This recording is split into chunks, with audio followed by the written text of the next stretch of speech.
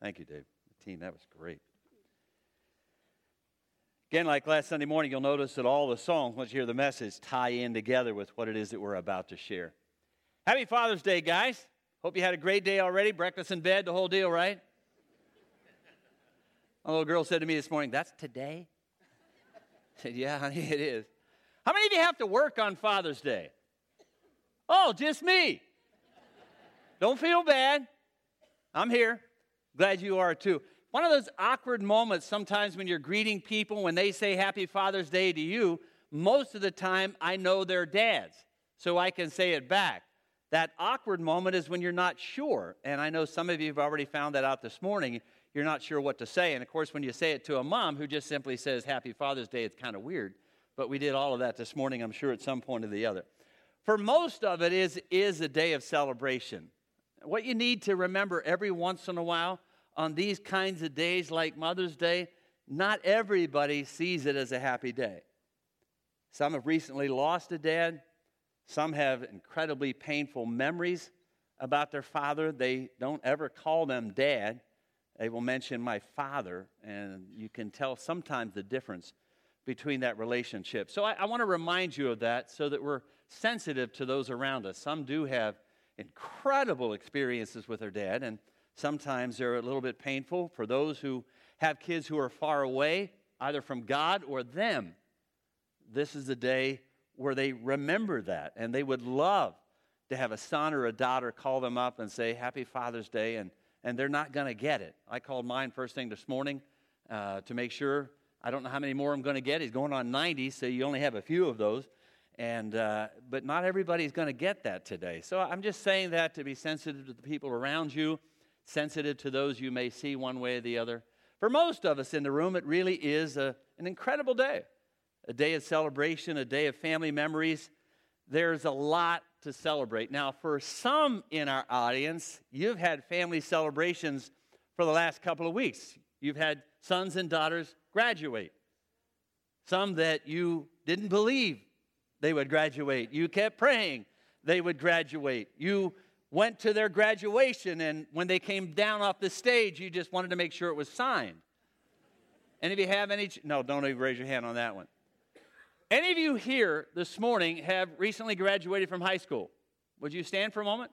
I want to see. I'm going to go all the way through the list, so stay standing. Anybody here graduate from high school? All right. Anybody from college? Stay standing. Anybody graduate from college? How about master's degrees? There we are. Master's degrees. We got high school, master's degree. Anybody? Anybody earn their doctorate? All right. Congratulations for that accomplishment. Congratulations. Let me pray with you. God, obviously, you know the next step of their lives. For some, it's a career. For others, it's the next step in their journey educationally. And so I thank you for their families, the support they've had to get to this step in their journey. I pray that you'll continue to bless them as they move on to that next step, whatever that may be. May they seek your face, your direction, the encouragement of family and friends. And I trust that they incredibly have enjoyed the experience and look forward to what it is they're going to learn out of these next chapters and next phases of their lives. Thank you for the family and friends who supported them down through the years, who've encouraged them and loved them and prayed for them and over them. And I pray that as they watch that event take place, those few seconds in that moment, that they enjoyed it to the absolute fullest and will remember it for a long time to come. In the name of Jesus, we pray. Amen. Congratulations. Congratulations all the way around. Yeah. She also got engaged, so it was a kind of a dual experience. We're going to continue our study in the book of Revelation this morning. You're in Revelation chapter 12. Now, I said to you last Sunday morning, this is Father's Day, and I'm going to stay in the book of Revelation. It just happened to be that what it is that we're about to talk about this morning does and can tie into Father's Day, and so I wanted to do that. I wanted to stay in the flow. For those of you who read it, you certainly may have thought, what on earth is he going to do with this section of Scripture? How in the world is he going to tie it in? This is that cosmic clash between good and evil, between God and Satan, which has obviously gone on forever, still continues to this day. You have sermon notes in your bulletin this morning as well. Now, in Revelation chapter 12, it's a battle on an enormous scale. If you read maybe for the first time, or maybe you're just coming into faith, I had an experience last Sunday morning, an experiment on Sunday morning to find out where everybody's at in their journey with God and their journey with the Word of God. And it's pretty diverse on a Sunday morning, with those who have been in the Word forever or for years, and others who are just trying to discover what the Word of God is all about. And so our diversity on Sunday morning is pretty wide. And I try to do my best to shoot somewhere toward the middle, so that those of you who know all of this aren't bored, and those of you who don't know any of this are kind of enticed and intrigued to want to know more. This is one of those chapters that in and of itself won't make sense, although it does within context of good versus evil, but it is a behind the scenes of two things. One, the Christmas story. I mean, y'all have Christmas in July somewhere, right? You've all heard of that? Well, this is Christmas in June. And this scene here in Revelation 12 depicts behind the scenes to the Christmas story. It also, if you start reading the book of Genesis, right? God's creative wonder. God is incredibly creative. And every day, this is great, this is awesome, this is wonderful, this is good. And God's blessed me, and I've been able to travel around the world. I'd agree with him. This is a beautiful world. And then he got to creating man and said, not good. And you women would say he can do better than that, so he made you. It takes a while to get over that. Oh, there you go. You got that. Then he created woman. He said, I'm not done yet. The creative process isn't over. And he comes to us guys and say, wow, do I have a gift for you or what? And Adam would say, this is awesome. And I would agree. As that process begins to unfold and sin enters the world, if you're reading that for the first time and you see that serpent kind of slip in and slither in and tempt Eve to take a bite from the tree of the knowledge of good and evil, you've got to wonder, if you're reading all this for the first time, where did he come from? I mean, how all of a sudden is he in this story? Well, Revelation 12, Ezekiel, Isaiah kind of unpack that story, but this is one of those. It tells you what happened before what you see in the book of Genesis, and it's here in this context. Now, here it's a battle on an enormous scale. For some of us, when we think of good and evil, we think of the guy in a white hat, the guy in a black hat, a knight in shining armor, that black knight, whatever that may be. But it's a lot bigger than that, and certainly more sinister than that. Now, the existence of evil, which is what I'm going to talk about this morning, doesn't surprise any of us. There's no one in here that says, evil, really, around us? I've never seen that. We see it all the time. War, terrorism, school shootings, evil and domestic violence in the home. We have so many police officers in our building and in our church context, and I've talked to a lot of them. One of their biggest fears is going to a domestic situation.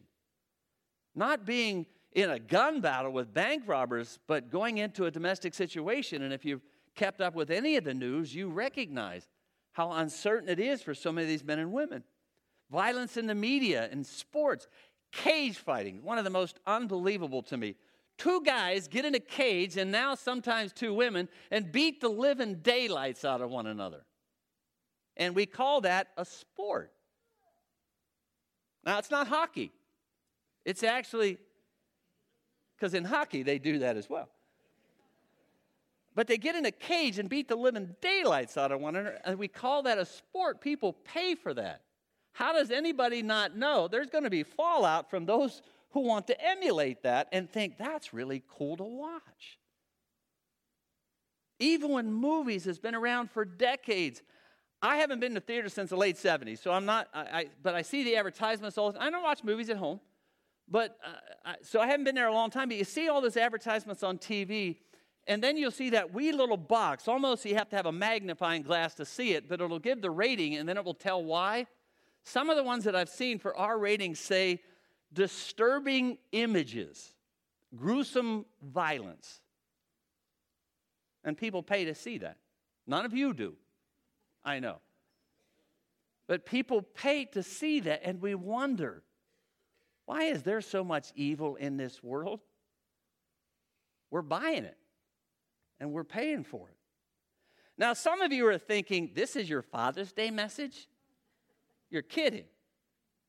It is, because in a world filled with evil, our families need someone to stand in the gap, right? In a world filled with evil, and there's nobody in here that's surprised by anything that I just described. I could have gone on for 25 minutes about evil, and I certainly don't want to do that because I don't want to give Satan any more glory than he already thinks he has.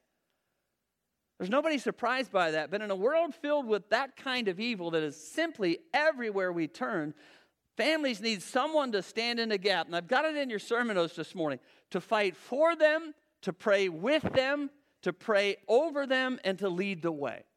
And all of those are a little bit different.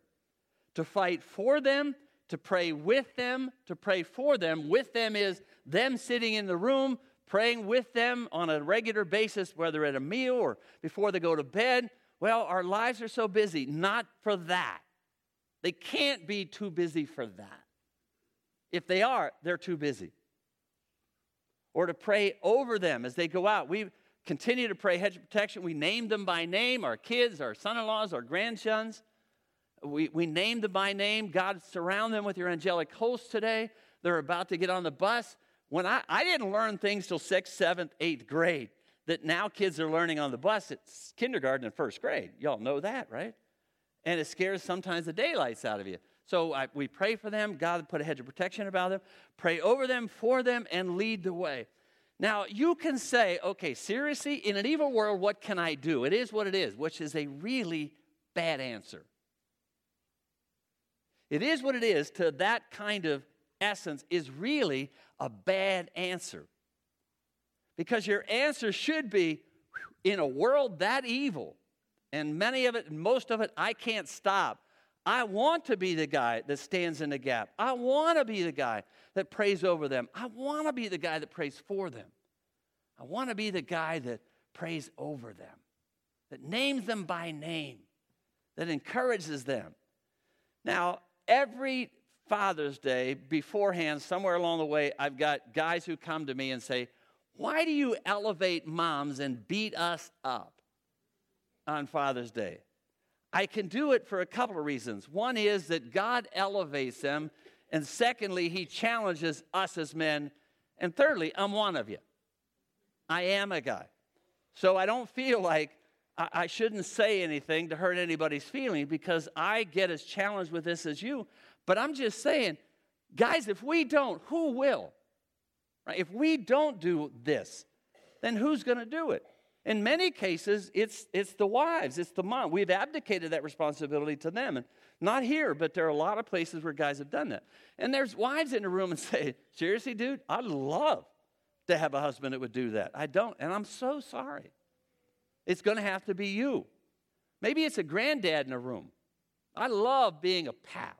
I mean, I love being a pap and being able to pray for them, over them, and lead them and have fun with them and all those kind of things. So maybe there's not a dad in a room in your family that's going to do that. So you're the grandfather. Man, take that responsibility. Enjoy it to the fullest. It's really expensive. I told you before. But enjoy it to the fullest.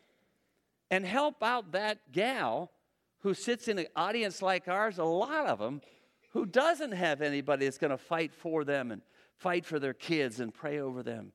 Pray with them and pray for them. And it can be an incredible experience. Someone said, I should have put it in your notes, heroes used to make history. Now they make CDs and touchdowns. Now, I could have added a ton of other things to that, but heroes used to make history. Now they make CDs and touchdowns and whatever else, and we glorify that. I'm encouraging you to be a hero in the battle for your family. In an evil world, fight for your family. Because I'm telling you, it's a fight worth fighting. Now, when you read sections of Scripture like this in chapter 12, it's like reading something out of Greek mythology or Star Wars or whatever. I don't watch a ton of stuff, but I'm downstairs a couple of weeks ago, and it was one of those boring afternoons where there's nothing on, not even a good Hallmark movie. And I saw Lord of the Rings, and I've never seen it before. So I'm watching 10 minutes of one of them. Number one, it was ridiculously gruesome. And number two, it was ridiculously unreal. If you like Lord of the Rings, I'm sorry. But when I saw some of the creatures they're depicting, I'm going, this guy read Revelation, right? I mean, when you see some of the creatures that they portray in that, you think, okay, these things that we're reading here aren't that far off, all right? Now, you got to remember when John is writing to people, they're familiar with Greek mythology, characters like Zeus and Apollos. I said a few weeks ago, there are a variety of interpretations and understanding and a lot of symbolism, and I'm not going to answer every single question as to what every one of them mean. I made a decision to back off every mysterious element, try more to look at the lessons we learn than trying to explain every little nuance that's been debated forever. Plus, to be really honest with you, I don't want to join with the rank of pastors and prophetic teachers who made predictions and forced interpretations and have been wrong. Why would I want to do that? Commentators' commentary in your sermon notes. In biblical interpretation, there's a natural instinct to want to figure out as many details within the text as possible. The book of Revelation defies that. It's way easy to overread or overinterpret some of the meanings. Now, remember I said to you last Sunday morning, Revelation is written in a little bit of a different form than what you and I are mostly familiar with. Those of us who live in the Western world, this side of the hemisphere, and especially in North America, look at life from point A to point B. We see it like this. So we'll see a timeline, creation, till the end of time in Revelation 22 and God's creation of a new world and all of that. So it just goes this way. Eastern world sees it as a cycle. Everything is the cycle of life.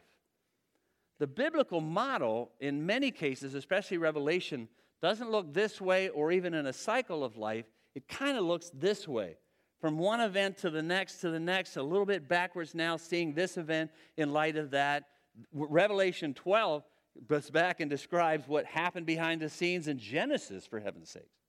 So it kind of looks this way through all of those events and allows us to understand it. In chapter 12, he talks about this conflict between God and Satan. Ultimately, God wins. Because God wins, so will we if we put our faith and trust in him. But what we need to know is the battle is real. Now, when I teach from a biblical worldview. Worldview is that system in your sermon notes that we develop for explaining the world around us and our experience in it. Spiritism is that common belief that everything in the world, animal, vegetable, or mineral, shares some kind of spiritual power. The natural world that you and I live in, mostly in the Western world, is that naturalistic, materialistic, scientific, rationalistic society, which is what is real is only by what we sense in our senses. If I can't see it, hear it, touch it, or smell it, it can't be real. We teach and believe in a biblical worldview, which is in your sermon notes. God is alive. God is active. He is all-knowing. He's not out there somewhere, like Bette Midler sings, hoping to see the world unfold and just watches it as if he's disinterested. We have a God who's actively involved and still rules today. Faith is essential to our lives. Christ lived a sinless life on earth. Eternal salvation is possible only through him. What he did on the cross and his grace, not of works. Scripture is true in what it teaches, contains moral absolutes in a world that has none. We believe the Scripture is what it is that teaches us moral absolute. Personal responsibility to share our faith, and Satan is a real enemy. Not mystical, not out there somewhere, real. Revelation 12. A great and wondrous sign appeared in heaven. A woman clothed with a sun, the moon under her feet, a crown of 12 stars on her head. She was pregnant, cried out in pain as she was about to give birth. Then another sign appeared in heaven, an enormous red dragon with 7 heads and 10 horns and 7 crowns on his head. His tail swept a third of the stars out of the sky, flung them to the earth. The dragon stood in front of the woman who was about to give birth, so that he might devour her child the moment it was born. She gave birth to a son, a male child, who will rule all the nations with an iron scepter. And her child was snatched up to God and to his throne. The woman fled to the desert, place prepared by God, where he might be taken care of, or she might be taken care of for 1,260 days. There was war in heaven. Michael and his angels fought against the dragon, and the dragon fought back. He wasn't strong enough, and they lost their place in heaven. The great dragon was hurled down, the ancient serpent called the devil or Satan, who leads the whole world astray, hurled to the earth, and his angels with him. That's again that Christmas story, what took place before you see what you see in Genesis. Then I heard a loud voice in heaven saying, now the salvation and power and kingdom of God and the authority of Christ is ours. For the accuser of our brothers who accuses them before our God day and night has been hurled down.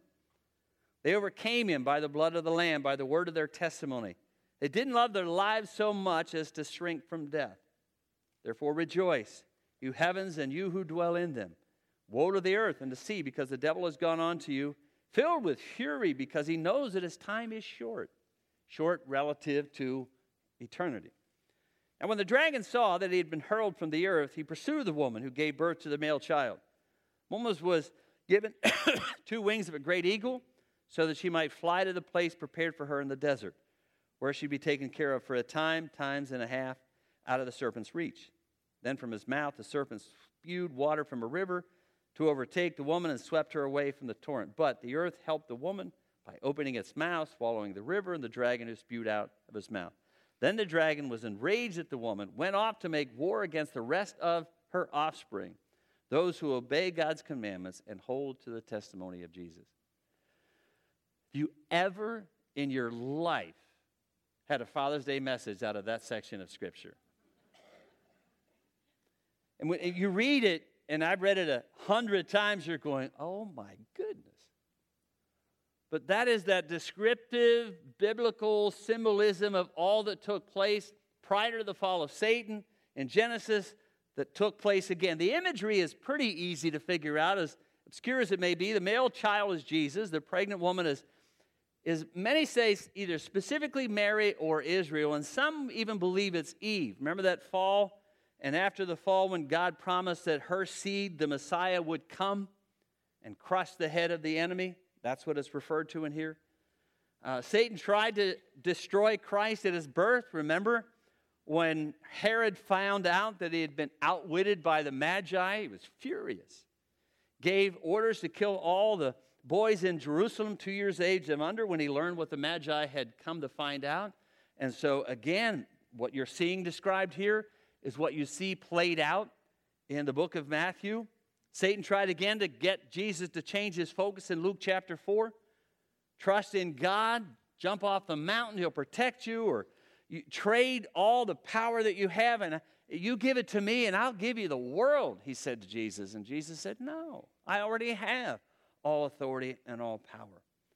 And that became the ultimate defeat of Satan when Jesus went to the cross. He certainly Satan thought he won. Jesus rose from the dead and said, I won. Now the frustration and confusion comes when we talk about having Satan lost and the victory belonging to Jesus and the battle still seeming to rage.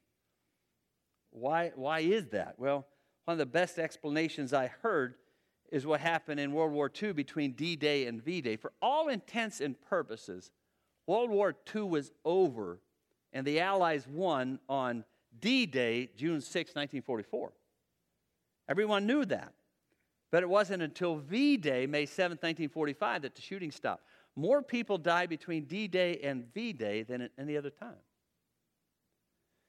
In Christ's resurrection, the victory is ultimately secure, but until the end of time and the ultimate destruction of Satan, he's still going to do his damage. And Revelation 12 says he knows his time is short, so he's going to pull out all the stops to get you to succumb to him and walk away from God or not be enticed to be drawn to God. What does he do? Now, Scripture does tell us we fight 3 enemies. The world, its system that says a number of things. I'll tell you a couple of them. The flesh, that part of you that says, that I don't want to do the right thing. Something inside me that just doesn't always want to do the right thing. And you face the enemy, who certainly tries to entice you to do the wrong thing. He deceives. You see it in Revelation 12 and 13. He lies. He lies about who God is. He lies about who he is. He lies about where you're going to find life and satisfaction. He's going to tell you it's in things, it's in stuff, it's in pleasure. It's in the enticement of the eyes, especially the guys. We are visually stimulated. Women are emotionally stimulated. And he's going to come at us, men, through the visual eyes, through what we see. And he was going to hammer it with us. No, none of you, not one of you, I have to describe how he comes at us as men with the eyes all over the place in every seductive way he possibly can. And he's going to tell us and tell you, that's what you need. You don't have it at home. You want that. And he'll just do it in 100 different ways and try to get us to believe that that's okay, or that stuff's okay, or as long as I've got stuff, the guy with the most toys wins. The chef, a couple of weeks of interesting article. The chef, how do you pronounce his name? Bourbon? What is it? Bourdain? Okay. Not bourbon? Okay. Not that I would know. Just fascinating article about him that said he had absolutely everything. Anything he ever wanted, anything he could have, everything he ever wanted, he had it all. But deep down in his soul was empty. Without Christ, that is absolutely the description of all humanity. But the enemy will say, well, you don't need religion. You don't need a relationship with God. As long as you have stuff and things and some accolades and a nice house and all of that. And God says, I love you enough to tell you, you're never going to find real satisfaction in all of that stuff. Real life, genuine life, eternal life, fulfilling life is found in Him and Him alone. And the enemy will never tell you that. He'll use intimidation. Sometimes I've heard it said, well, how am I ever going to win this battle? Man, I've tried so hard to lick this or get over that or not let this habit defeat me. I'm never going to make it. And he'll come in and say, you're right.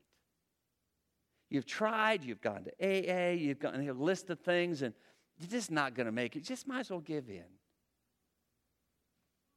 He'll use deception to entice us into doing what is wrong.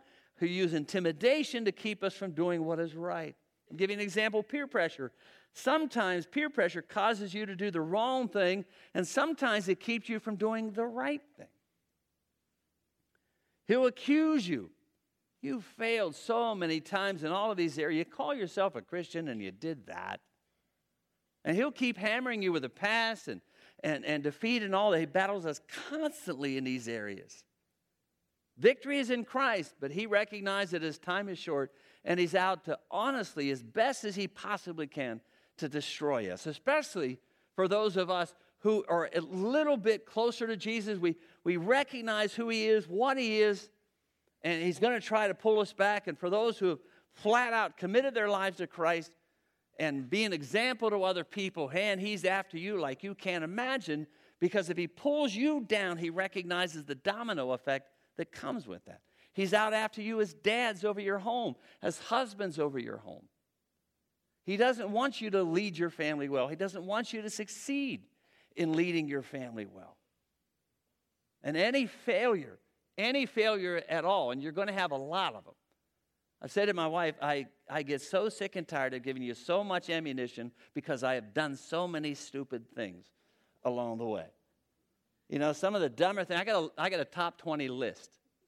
Just dumb things. Why did I think that was going to work? Or why did I try that? I'm Tim the Toolman Taylor. I'm telling you. And he's going to try to say to you, you're just not going to make it. You're not going to be the leader. I mean, look around your church on Sunday morning, brother.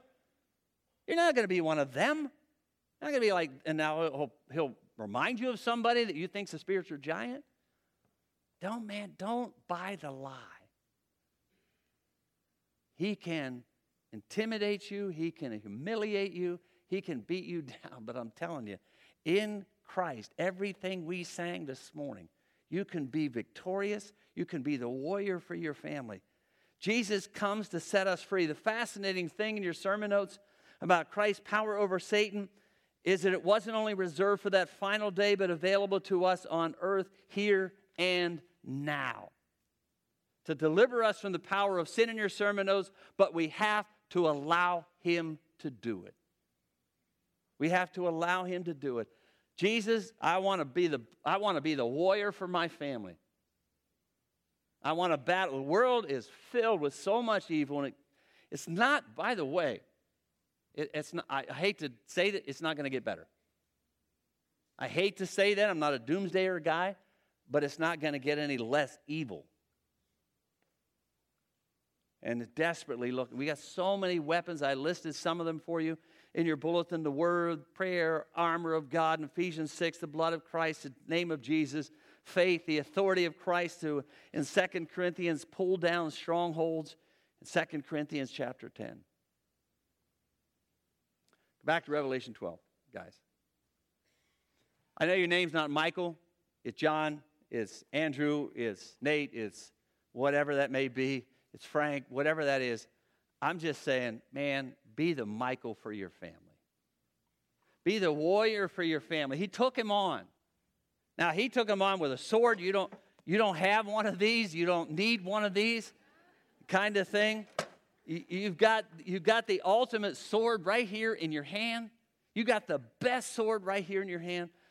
Just be the Michael for your family. To say in a world filled with evil that I cannot stop. But I'm telling you, I'm going to fight for my family. I'm going to fight for my kids. I'm going to pray a hedge of protection about them. I'm going to lead the way. I'm going to show them what a godly man or a godly individual looks like. So that at least in the midst of all of that confusion that they see on a regular basis, they can say, man, my dad. And then underneath that can be a host of other things. Now, again, I know there's some of you gals here saying, you have no idea, brother, how much I wish that I would have had a dad like that. So many guys, I'm sure, say the same thing. Or a husband like that. And I'm so sorry. I don't even know how to describe how sorry I am that you don't have that. But for those of you who do, man, pray for your husband.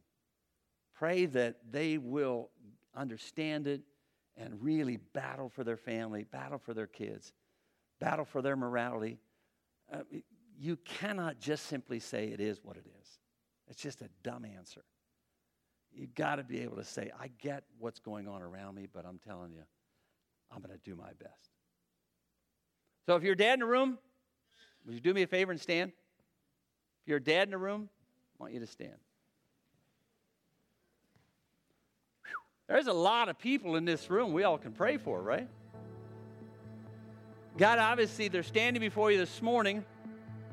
They recognize and understand the ultimate responsibility. I'm not sure where they're at in their relationship with you, but they've certainly heard the challenge of your word. And so, Father, I lift them up to you in the name of Jesus. I thank you for them, for the call. Father, you have any, I know... I know you know if in so many hundreds of other churches I asked for dads to stand, there'd be a half a dozen, and most of the ladies would just simply know they're the ones leading their family. But when I look around this room and I see so many men, oh, thank you, God, for CAC and for its influence and for men who come here and are part of the family of God, who worship and give you praise. And so I lift them up to you this morning. I pray in the name of Jesus and by the power of the cross that you'll give them wisdom and discernment. Help them as they lead their family, as they fight the battle of the enemy, to do the absolute best they know how with all the weapons that you've given us at our disposal. As they lead their family, pray with them, for the next generation and the one after that. I thank you, God, for the challenges you give us. I don't shy away from them. I recognize how heavy the weight is to that. I recognize the weight I feel when I feel sometimes like the spiritual father for this 1,000+ family. Thank you for that. I love being that. As we continue to follow after you and lead our families well in a world filled with evil, help us to stay strong and faithful and run to you every step of the way